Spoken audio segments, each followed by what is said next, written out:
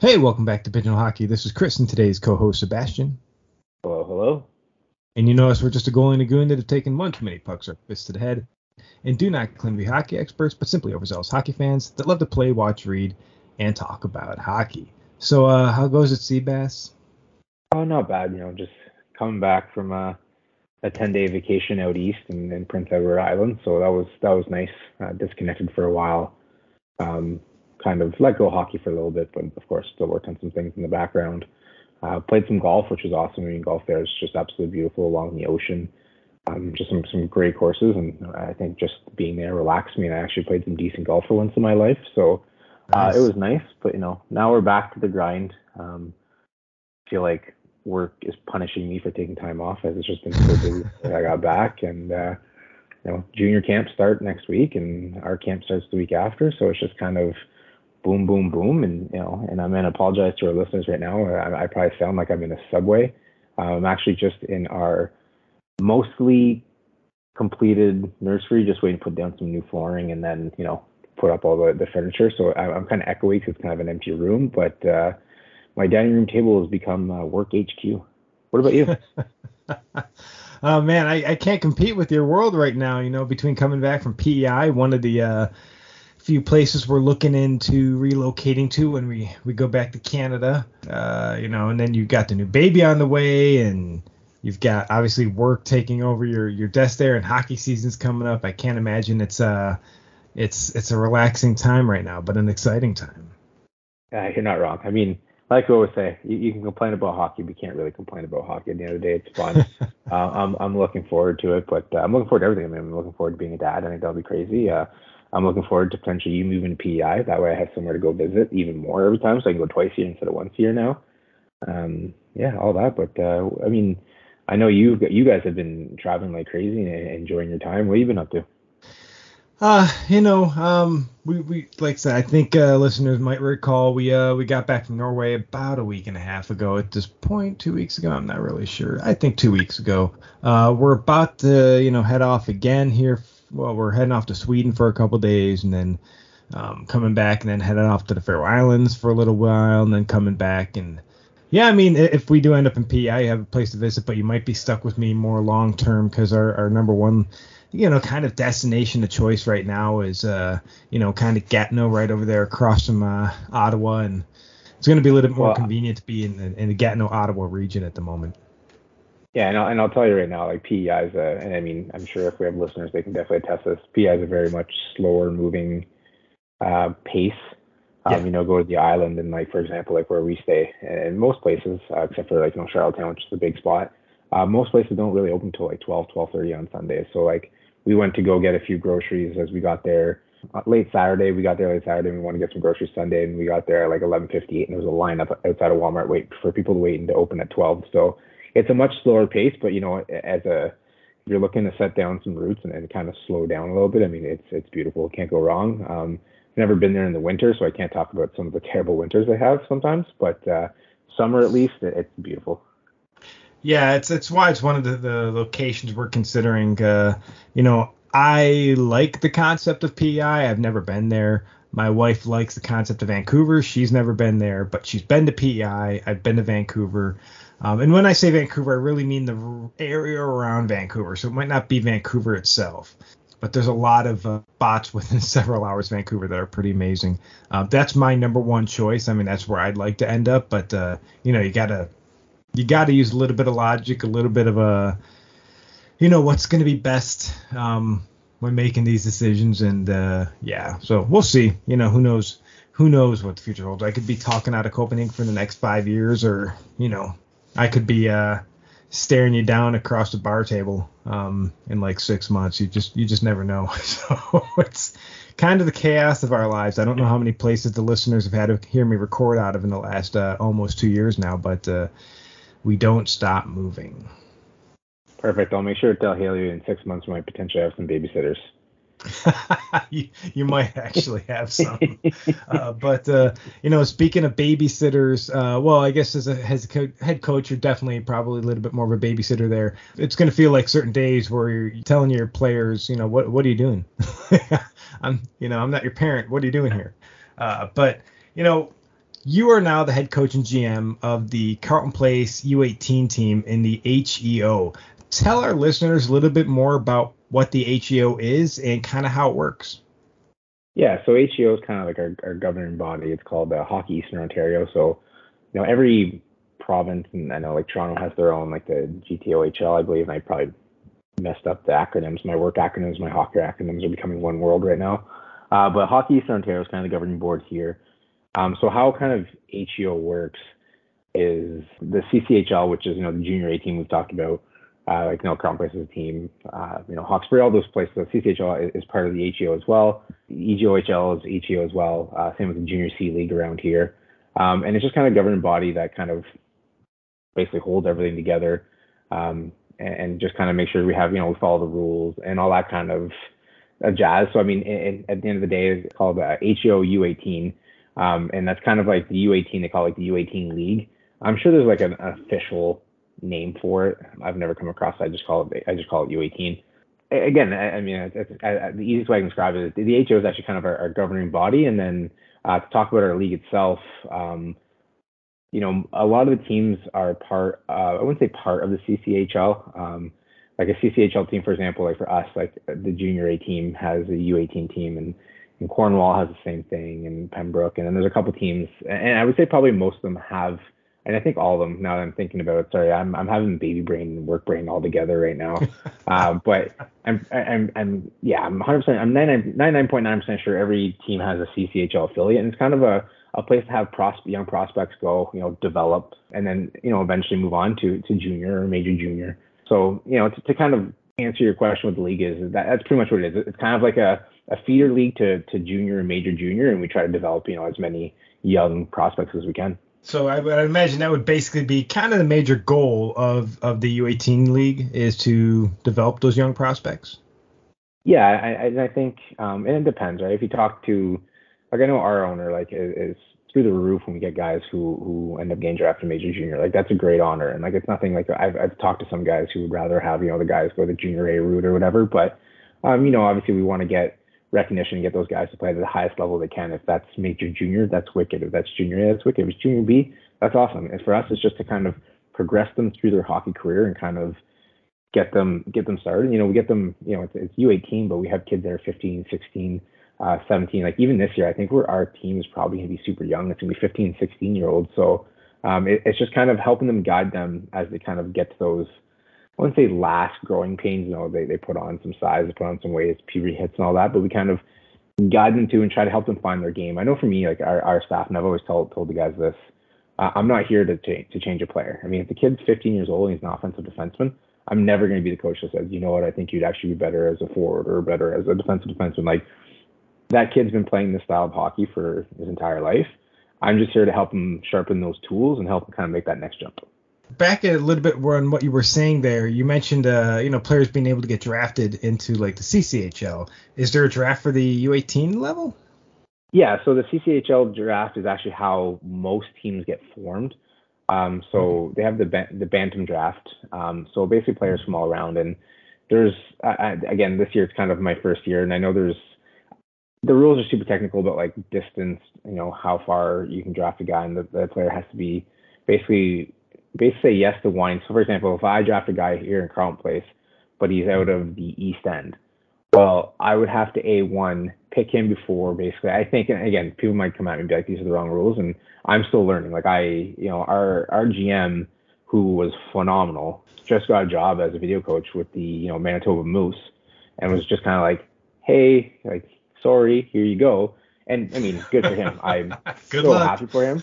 Yeah, exactly. No, but like, and he's such a good guy. He's like, hey, I'll give you my number, and when my number changes, like, call me anytime. Like, I'm here to help you. So I'm still learning this. Like, I'm right now, my number one priority is to go to camp. Once you get through camp and I get my team, then, I'll focus on kind of learning more of the draft process and all that. And obviously our GM, the junior A teammate, and our owner, Brent Sullivan, will kind of be part of that. And then like our scouts and all that. But anyway, so basically, like, it's kind of like, I don't want to compare it to an NHL draft because I don't want people coming at me, but like it's that style where basically people go out, they scout, you make your draft picks, and they've got to be a certain distance, and players got to agree to go if it's past a certain distance. But basically you draft your team, and then that team basically, those players would usually end up going and playing for your U18 AAA team. And then they become like a prospect for that team. Like, for example, like, I don't know, 8 or 9 kids or whatever it was that got drafted that were playing on our team this year would then be like a junior A prospect. But again, like I said, our goal is basically trying to push them through to either junior A or major junior. So some of them do make that jump, some of them make a jump to junior B. So it's kind of like they basically draft a prospect pool, and that kind of forms your team for the following year. So then how does the U18 camp work? So U18 camp is exactly like it would be at junior A. So this year we had, like for junior, you have to be 16 years or older. So some of our 16-year-old players actually went to our identification camp. So it was like junior A, junior B, and a couple U18 players.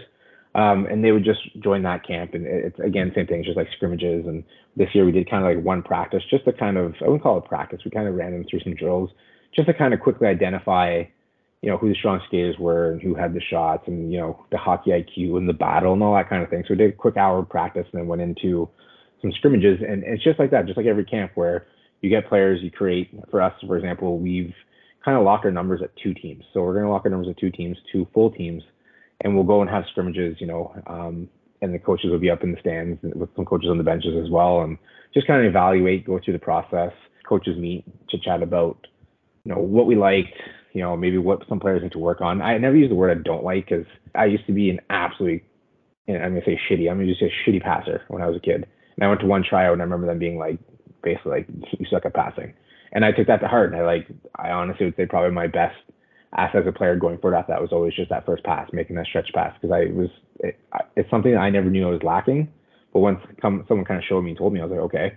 So for me, it's kind of like finding what kids need to work on, and then it's kind of building a roster off that. Like, we kind of have an idea of what we would like our team to look like, as not as far as players, but as far as like battle, compete, you know, play with speed, you know, just kind of all those terms I guess you want to use, or you know, like hockey words. But we kind of built what we'd like our team to play like, and now we're just kind of going out and looking for players that will fit that play style. And there's one thing I told everybody this year is, you know, I'm new. Like, I coached junior B last year.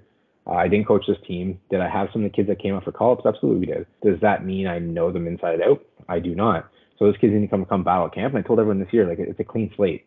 Just because you were on the team last year doesn't mean you're going to be on the team this year. So if you're going to come into camp and be like, I played a game for Coach Seb, junior B, he knows me, it's all good, and then you take a day off, well, guess what? The player who didn't take a day off then leapfrogs you. So, you know, just to kind of round it back to kind of your question, U18 camp, especially for us, we run it just like we would run our junior A camp. We want to see who can play the style we're asking for. We want to see what the players' skills are, and we kind of just want to get to know the kids. You may have answered part of this question already, because Carleton Place kind of has that 3-tier system. Because last year you were in the E, and any of the listeners that are affiliated with the EOJHL, we don't really have any major contacts left in the E this year outside of actually the Commissioner Mark. But if anybody wants to pass along highlights out of the E this year, we have Hockey TV. Just let us know the video times or the save or the goals, and we'll definitely make sure to give them some love. But you have the 3-tier system there, and obviously the CCHL being the top, and you have the E, and then you got the U18s within the CP system. So how does everything work for the U18s within that 3-tier system? So for us, it's kind of, last year or 2 years ago, basically they said that like any team that had a 3-tier system was grandfathered in, but they basically didn't want that anymore. They can just want like a CCHL and U18 team with not a junior B in between. But and I kind of see the reasons why they decided not to go against it, or to go against it. But the way I look at it, and I mean, I've kind of been part of it, so I kind of get to see the inside and kind of guts of it. But to me, it's great, because some of our U18 guys who can be affiliated, get to make that jump and go play some games. And it's a lot easier because, you know, we work alongside these coaches every day. These coaches get to see the U18 kids. So, you know, not only do kids get to go, like, for example, like I know last year for us, we would have some of our players go to junior A practice and then, you know, come back and do our practice, and vice versa. We pull up some U18 players to come to our practice, and then they go to U18 practice. So one, they're getting more ice. Two, they're getting exposure to kind of like that next level. And last year, actually, at the U18 level, one of our players who got drafted actually to the Ottawa 67s practice and play with the junior A's. So, you know, you're in the same building, you're sharing the ice, you're getting to know the coaches. If you make that jump, for example, if one of our players is going to make the jump to junior B next year, for example, well, they're going to get to already practice with the team. They get to know the guys, get to know the coaches. So next year when they make that transition, it's smooth. It's not like, okay, I just graduated from U18 AAA. I need a year of junior, but I'm not quite ready for junior A. Now I've got to go find a junior B team to play on for a year and hope that I can get some call-ups, if they get to see me. Well, with this system, you're in-house. So even when you play a home game and the junior coaches are able to come watch, they're like, oh, okay, well, this kid who's playing junior B is taking big steps. It's been a couple months since he's been playing, taking some big steps. Let's call him up to junior A. So it's kind of, to me, it makes a little bit more sense because everything's in-house. But again, they kind of cancel that and kind of make grandfather the other teams in. But again, to me, that it's a benefit for sure. No, it sounds like it. And of course, I think since it's been the summer, maybe not for you since you're involved with the team and you've got a lot of prep work to do. But for me, just having the podcast and stuff and, trying to get into the system around Scandinavia for different reasons. I've definitely been going through some hockey depression, so I'm definitely ready to see some hockey and just like finding any tournaments. We got the Women's Worlds coming here to Denmark, and I just happen to not be in Denmark during the Women's Worlds, but hopefully for the final games, I should maybe try to make it out there, but it is, I think, 4 hours train ride away from Copenhagen. But that said, like, does the U18 team, like, do you guys compete in tournaments of any type? Yeah, so the last couple of years, from kind of my knowledge, there hadn't really been any, and I don't know if that was COVID related or just no one really did them. But this year, actually, we're as a preseason, they're one of the teams we play against, Renfrew, who has a junior B, junior A, and U18 team, are hosting kind of this inaugural what they call the Valley Cottage Cup, which is kind of a preseason tournament for teams go in and kind of get a feel for the players and all that. So we'll be doing one of those, which is it's awesome. I've always been envious of the teams who get to do these preseason tournaments. They always look fun, right? It's kind of like you're still in that summer mode. It's the start of the season. You're kind of seeing what potential your team can bring to the table. So we'll be doing that one, which that one's kind of local, but it's still fun. And actually, and I've already told my coaches, unfortunately, most likely they're gonna have to help me out and bail me out. We have a tournament, I think it's called the Big Nickel, which is in Sudbury. And as soon as I saw the name, I knew it'd be in Sudbury. And it's actually a week after my wife's due date. So, I might have my assistant coaches pull a bit more weight for me and go to that tournament, as I may or may not be able to attend this year. But it's a big step forward where they're doing an out-of-town tournament this year and going to play against teams from Toronto and all that. And I'm hoping to be on Hockey TV so I can kind of still watch my team play. But I think it's a great step to go up into Toronto and kind of bring what we can bring to the table as a city to Toronto and play against what people consider like the mecca of hockey. Yeah, I think the hockey world would consider Toronto. And actually, if there's any Toronto listeners at the moment, please just earmuffs. There we go. Yeah, they're the hockey mecca. So it is what it is. We all have to accept it. All right. Well, and at the end of the day, right? At the end of the day, it comes down to market size, right? I mean, yes. If Ottawa was double the size of the city, I'm sure maybe Ottawa would easier challenge. And at the end of the day, I just don't think there's that much more talent. Don't get me wrong, there's big names that come out of here, but I see some of the talent sometimes in Ottawa, and I'm amazed, and I can't wait for. And not that Ottawa's not on the hockey map, but I think in the future Ottawa's going to slowly climb back into kind of people going, oh, okay, like that's a hockey factory too. Yeah, and so you guys are going to be heading to Toronto for a tournament like that. Now, is there a U18 national championship that you guys are competing for at that level? Yeah, absolutely. So basically I can speak on kind of the path it would be for us, and obviously it's the goal for everybody. If your goal is not to go win the national championship, what are you really doing? Like, you're going to go up there just like, yeah, we're happy with just, whatever.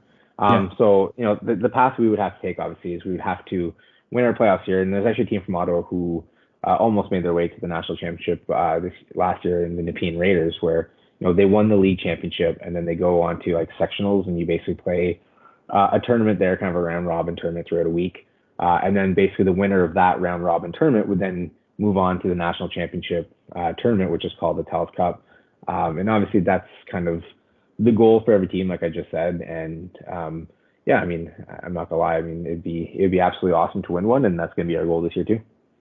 Aiming for a championship, is it if they didn't have a championship, and I wasn't sure. I haven't really watched that level. The states definitely have their own internal state championships. So it's good because if you don't have that to aim for, it's just like you're playing games for development, and there's no.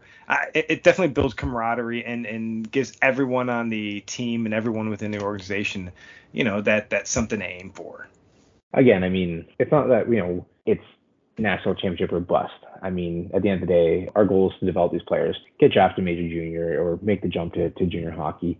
But like you said, if there wasn't a championship, everyone would just kind of be playing. Everyone at the end of the day wants to be, the last team standing. And I'm actually kind of looking forward to kind of being, as I'm going to call, the battle for the telescope. I'm not saying that we're going to be there, but I'm just saying, playing through our season and trying to, be the champions of our season to be able to move on.